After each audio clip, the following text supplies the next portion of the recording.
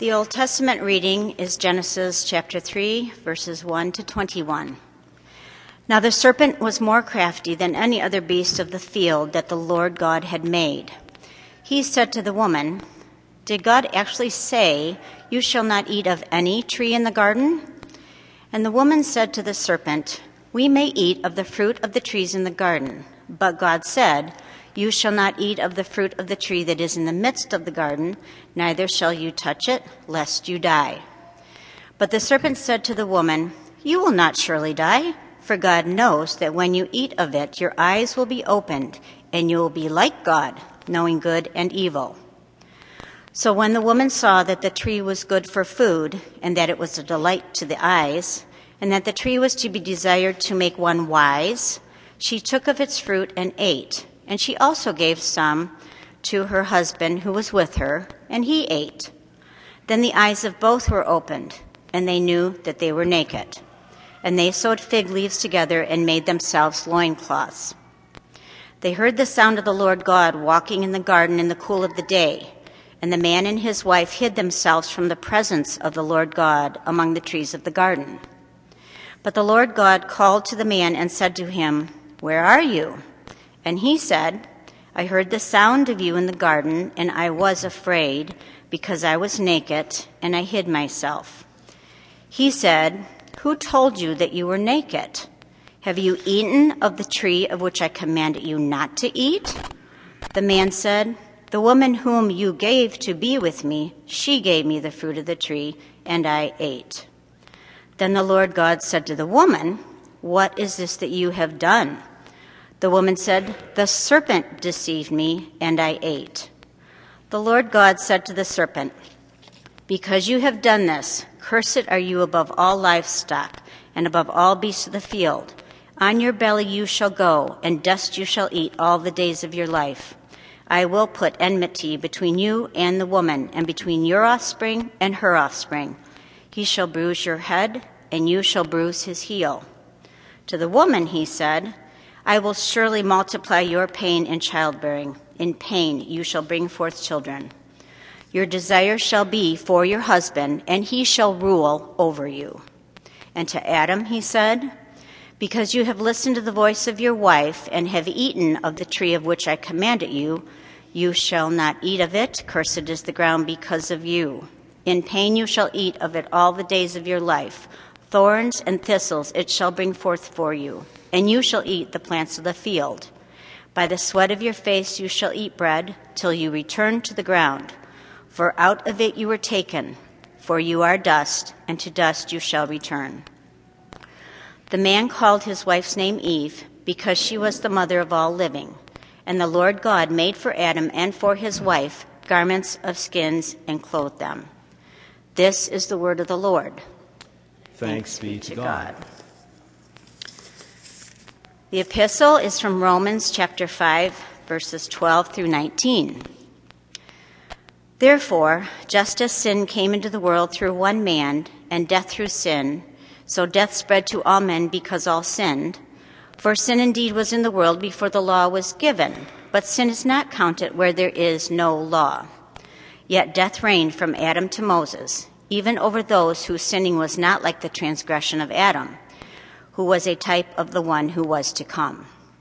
But the free gift is not like the trespass, for if many died through one man's trespass, much more have the grace of God, and the free gift by the grace of that one man, Jesus Christ, abounded for many. And the free gift is not like the result of that one man's sin. For the judgment following one trespass brought condemnation, but the free gift following many trespasses brought justification. If, because of one man's trespass, death reigned through that one man, much more will those who receive the abundance of grace and the free gift of righteousness reign in life through the one man, Jesus Christ. Therefore, as one trespass leads to condemnation for all men, so one act of righteousness leads to justification and life for all men. For as by the one man's disobedience the many were made sinners, so by the one man's obedience the many will be made righteous. This is the word of the Lord. Thanks be to God. We rise out of respect for our Savior, Jesus Christ. The gospel reading for this first Sunday in Lent is taken from the Gospel of St. Matthew, the 4th chapter. Glory to you, O Lord. As you've heard in the first reading, Adam and Eve were tempted by Satan and as a result brought the curse of sin upon all people. From dust we came, and to dust we shall return. But we also heard there in Genesis 3:15 the great promise of a seed of Eve and Adam who will come and crush the head of Satan. And that was a prophecy foretelling of Christ. In the epistle lesson, we heard how the first Adam brought the sin into the world and the curse of sin into the world, but Jesus Christ, the second Adam, died on the cross and has paid the price for our sins, and our sins are forgiven. In this reading, we see that Jesus is tempted by the devil on 3 different occasions, and each time Jesus repels the devil by quoting Scripture. And we see that he now is actively engaged as our Savior in his earthly ministry. Then Jesus was led by the Spirit into the wilderness to be tempted by the devil. And after fasting 40 days and 40 nights, he was hungry. The tempter came to him and said, "If you are the Son of God, tell these stones to become bread." Jesus answered, "It is written, man shall not live on bread alone, but on every word that comes out of the mouth of God." Then the devil took him to the holy city and had him stand in the highest point of the temple. "If you're the Son of God," he said, "throw yourself down. For it is written, he will command his angels concerning you, and they will lift you up in their hands so that you will not strike your foot against a stone." And Jesus answered him, "It is also written, do not put the Lord your God to the test." Again, the devil took him to the very high mountain and showed him all the kingdoms of the world and their splendor.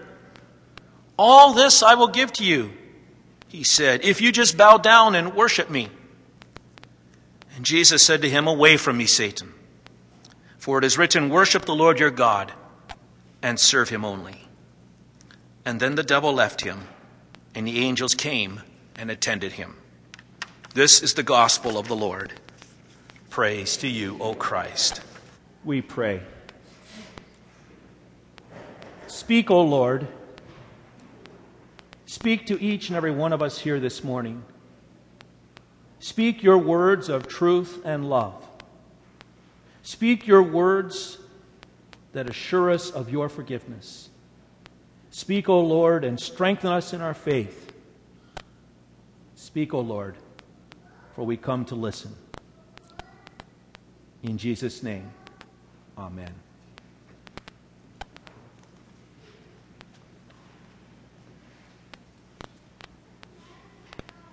Well, last week we began to discuss the organizational values of the members of St. James Lutheran Church. And the value that we focused in on last week permeates all the other values that we're talking about in these coming weeks. And that is that we value being Christ-centered. To be Christ-centered means that we confess that Jesus Christ is the Son of God.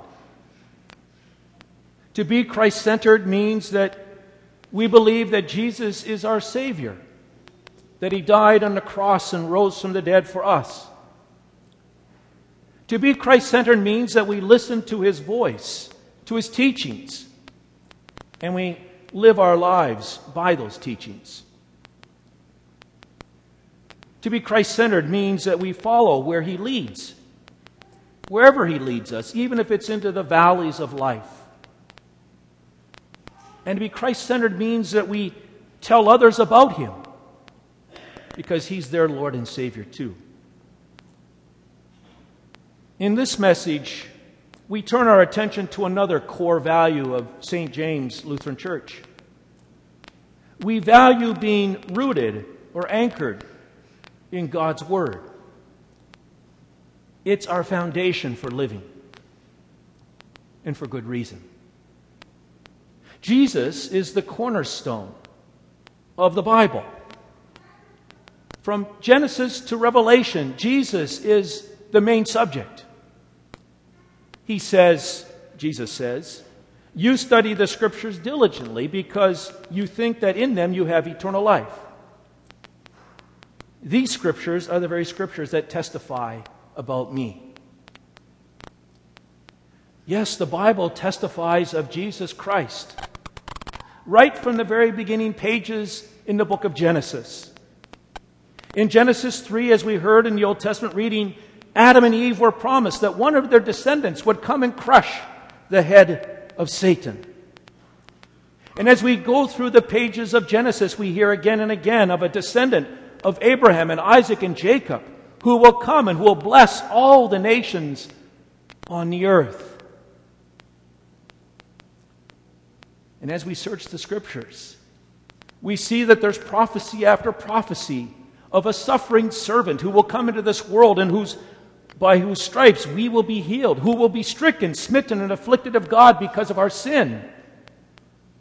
But because he's willing to endure this pain and agony of the cross, the sins of all people are forgiven. We read in the Scriptures that this suffering servant becomes a victorious king who rules triumphantly with grace and forgiveness for now and for all eternity. Yes, as we read the Scriptures from Genesis to Revelation, we read of a very peculiar kind of Savior. We see this peculiar nature of our Savior even in the Gospel reading, the temptation account. For following his baptism, Jesus is led by the Spirit, yes, by the Spirit into the wilderness to be tempted by the devil. One would think that the Son of God would simply duke it out with Satan right then and there and just settle the matter. But no. The cross still beckoned. God's plan to rescue us had to unfold as it had been drawn up before the creation of time. God's Son didn't come to earth to save the devil. He came to save people, you and me. And that meant that he needed to be obedient to his Father's will. It meant that he needed to be obedient, even dying on a cross. It meant that he would have to endure ongoing confrontations with the devil, like that experienced in the Gospel reading. We read of the first temptation. After fasting 40 days and 40 nights, Jesus was hungry. The tempter came to him and said, "If you're the Son of God, tell these stones to become bread." And Jesus answered, "It is written, man shall not live on bread alone, but on every word that comes from the mouth of God." It seems like such an innocent suggestion, doesn't it? In fact, it even makes a little bit of sense. It's quite reasonable. Jesus, you've been going without food for 40 days and 40 nights. Aren't you just a little bit hungry? And no doubt Jesus' stomach was growling. But Jesus rejects the temptation. He rejects the temptation because even though by rights, as the Son of God, he should be treated with great splendor, he came and he chose suffering and indignity instead. He came to this earth and he didn't even have a place to lay his head, the Bible says. He came to this earth and he was dependent on the benevolence of other people to provide for his food and for his shelter. And part of being the Savior of the world meant that he needed to experience suffering of all kind. And he chose the indignity even of a cross. Temptation 2. Then the devil took him to the holy city and had him stand on the highest point in the temple. "If you're the Son of God," the devil said, "throw yourself down. For it is written, he will command his angels concerning you, and they will lift you up in their hands so that you will not strike your foot against a stone." And Jesus answered him, "It is also written, do not put the Lord your God to the test." It's like the devil is saying to Jesus, why suffer the pain of the cross when you can reveal yourself with dazzling display that you are God in the flesh. I mean, think how amazing and spectacular it would be if Jesus were suddenly to jump from the highest pinnacle in Jerusalem and everybody was to see him fall into the ground, and then to have the angels swoop down and pick him up before he would strike his head on that ground. But that wasn't the way of Jesus our Savior. He chose obscurity over the showy display of being God's Son. His deity is veiled. And we see that throughout his earthly ministry, with the exception of those manifestations, those epiphanies, where just for a moment he pulls back that curtain like we heard on Transfiguration Sunday, and there we see him in his glory as the Son of God. But he chose obscurity. He chose to hide his divinity. And we see that so clearly when he ultimately dies on the cross. Temptation 3. Again, the devil took him to a very high mountain and showed him all the kingdoms of the world in their splendor. All this I will give you, he said, if you'll just bow down and worship me. And Jesus said to him, away from me, Satan, for it is written, worship the Lord your God and serve only him. This is a pretty ballsy attempt on the devil's part to get Jesus to disobey his Lord. I mean, he just comes right out and says it. Jesus, just disobey your Father. Put your will ahead of your Father's will. Just worship me. And I'll give you all the power in the world. I will make you richer than you could ever believe. What a lie. Adam and Eve fell for it. But Jesus didn't. Instead, Jesus chooses a life of obedience. Jesus chooses a life of servanthood, of serving his Father's will, even though he knows that it's his Father's will ultimately for him to die on the cross. And so there's good reason why God makes Jesus the centerpiece of the Scriptures. I mean, Jesus' story is not a fairy tale. It's not a myth. It's not a feel-good story of sacrificial heroism. I mean, it's set in real time among real people who we have records of from historical data. It's God in the flesh coming into this world at just the appointed times appointed by the Lord Almighty. And it's Jesus who comes to do his Father's bidding. It's Jesus who comes to crush the head of Satan. It's Jesus who comes to rescue you and me. It's Jesus who comes to make it possible for God to look at us and declare us forgiven and innocent of our sin, because he sheds his blood ultimately for us. It's Jesus who comes into this world and dies on the cross, yes, but who then rises from the dead, promising everlasting life to everyone who trusts in him. It's Jesus who comes into this world and who blesses the nations of this world. And all of these truths about Jesus are recorded for us in sacred Scripture. It took 1,600 years for the Bible to be written from Genesis to Revelation. But the Bible tells us that all of these things were written. All of these things were written about Jesus, so that we might believe that he is the Messiah, the Son of God, and that by believing, we may have life in his name. That's why God gave us the Bible, so that we might know that Jesus is our personal Messiah, our Savior, and that in him we have life, real meaningful life here on earth, and real meaningful life in heaven. Luther adds, how then do we have Christ? You cannot have him except in the gospel in which he is promised to you. And so we study the Scriptures. We study them diligently because we know that in them we read of Jesus, and in Jesus we have everlasting life. There really is no more valuable gift than the Word of God. Martin Luther says, among all the gifts that God gives to us, the gift of the Word of God is the most valuable.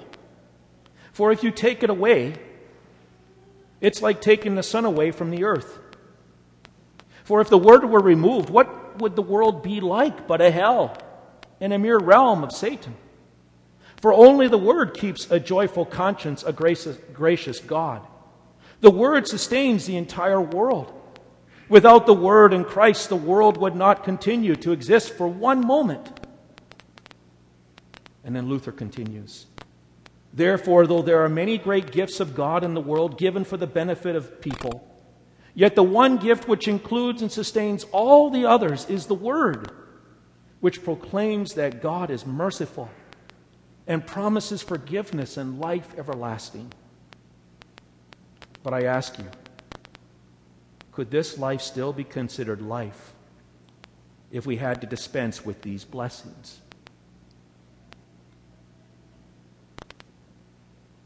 St. James values being rooted in God's Word, because there we read of a Savior who loves us, who died for us and rose from the dead. But there's a problem. The problem is this: the sun is being taken away from the earth. According to research for American Bible Society, there's an increasing percentage of younger people who are skeptical about the Bible. 1/4 of non-Christian millennials believe that the Bible is a dangerous book of religious dogma that has been used for centuries to oppress people. 38% believe that the Bible is mythology. 30% say or agree with the statement that the Bible is a fairy tale. Even among older people, people 70 and older, 25% reject the Bible as authoritative for their life. And so, if we go to somebody and say the Bible says so, most people respond, well, so what? So what? Keep your dogma to yourself. It means nothing to me. If you want to believe those fairy tales and those myths, then go ahead, but please keep it in the privacy of your home and your churches. You see, the truth is that God's truth is being replaced with one's own self-experience truth. Truth is as I define it. And Satan is having a field day, isn't he? With the me way of thinking. Oprah Winfrey, in a live appearance at UCLA's Royce Hall, explains why it's important for all of us to find our own truth. She asks, what is the truth of me? Why am I here? And what do I have to offer?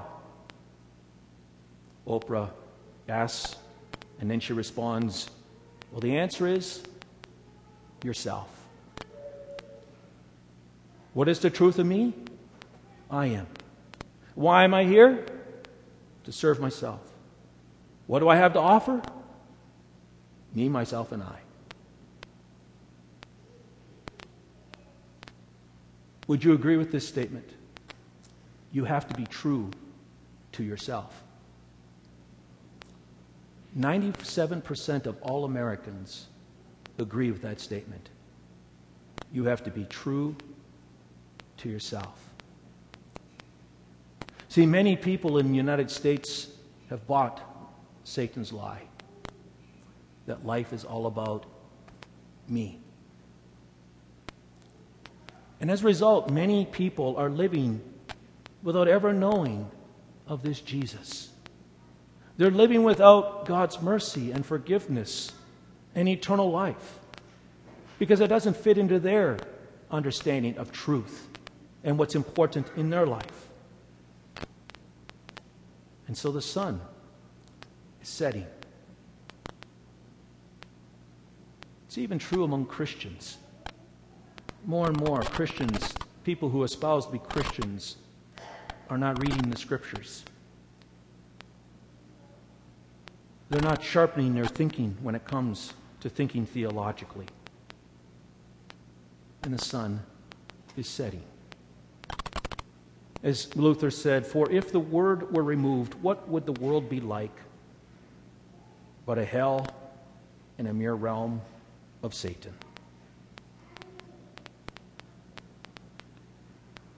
When we do not submit our worldview and our beliefs and our values and our feelings and our behaviors to God's Word,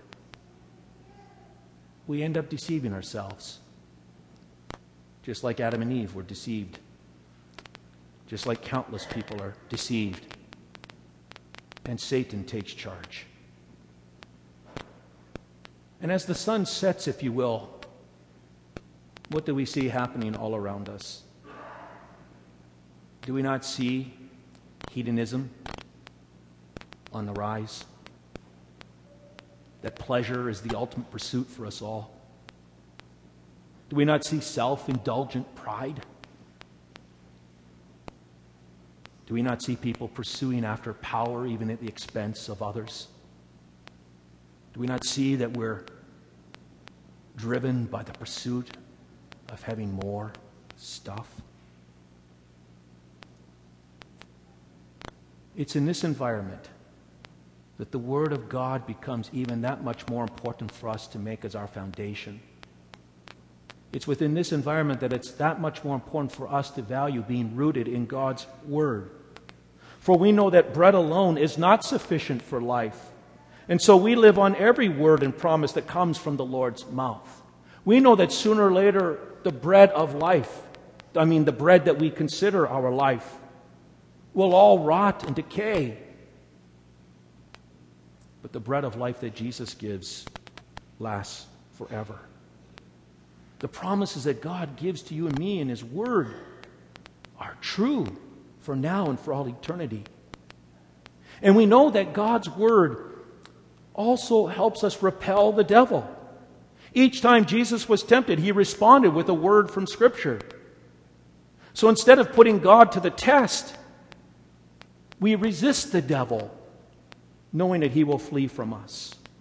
And we do so by committing the Scriptures to memory and using it as the sword of the Spirit that it is, so that when Satan does come and tempt us, we can ward off those temptations of Satan with that one word that will fell him.